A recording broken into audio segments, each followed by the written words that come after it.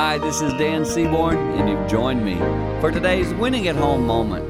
And in this moment, I want to share something a friend of mine called to tell me yesterday. Devastating news about their child.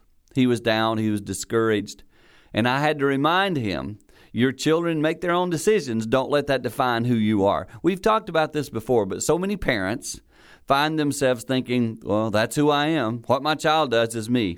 No, that's not accurate. We have to teach, guide our children, but eventually they are responsible to make their own decisions. My mom and dad don't make my decisions. I do.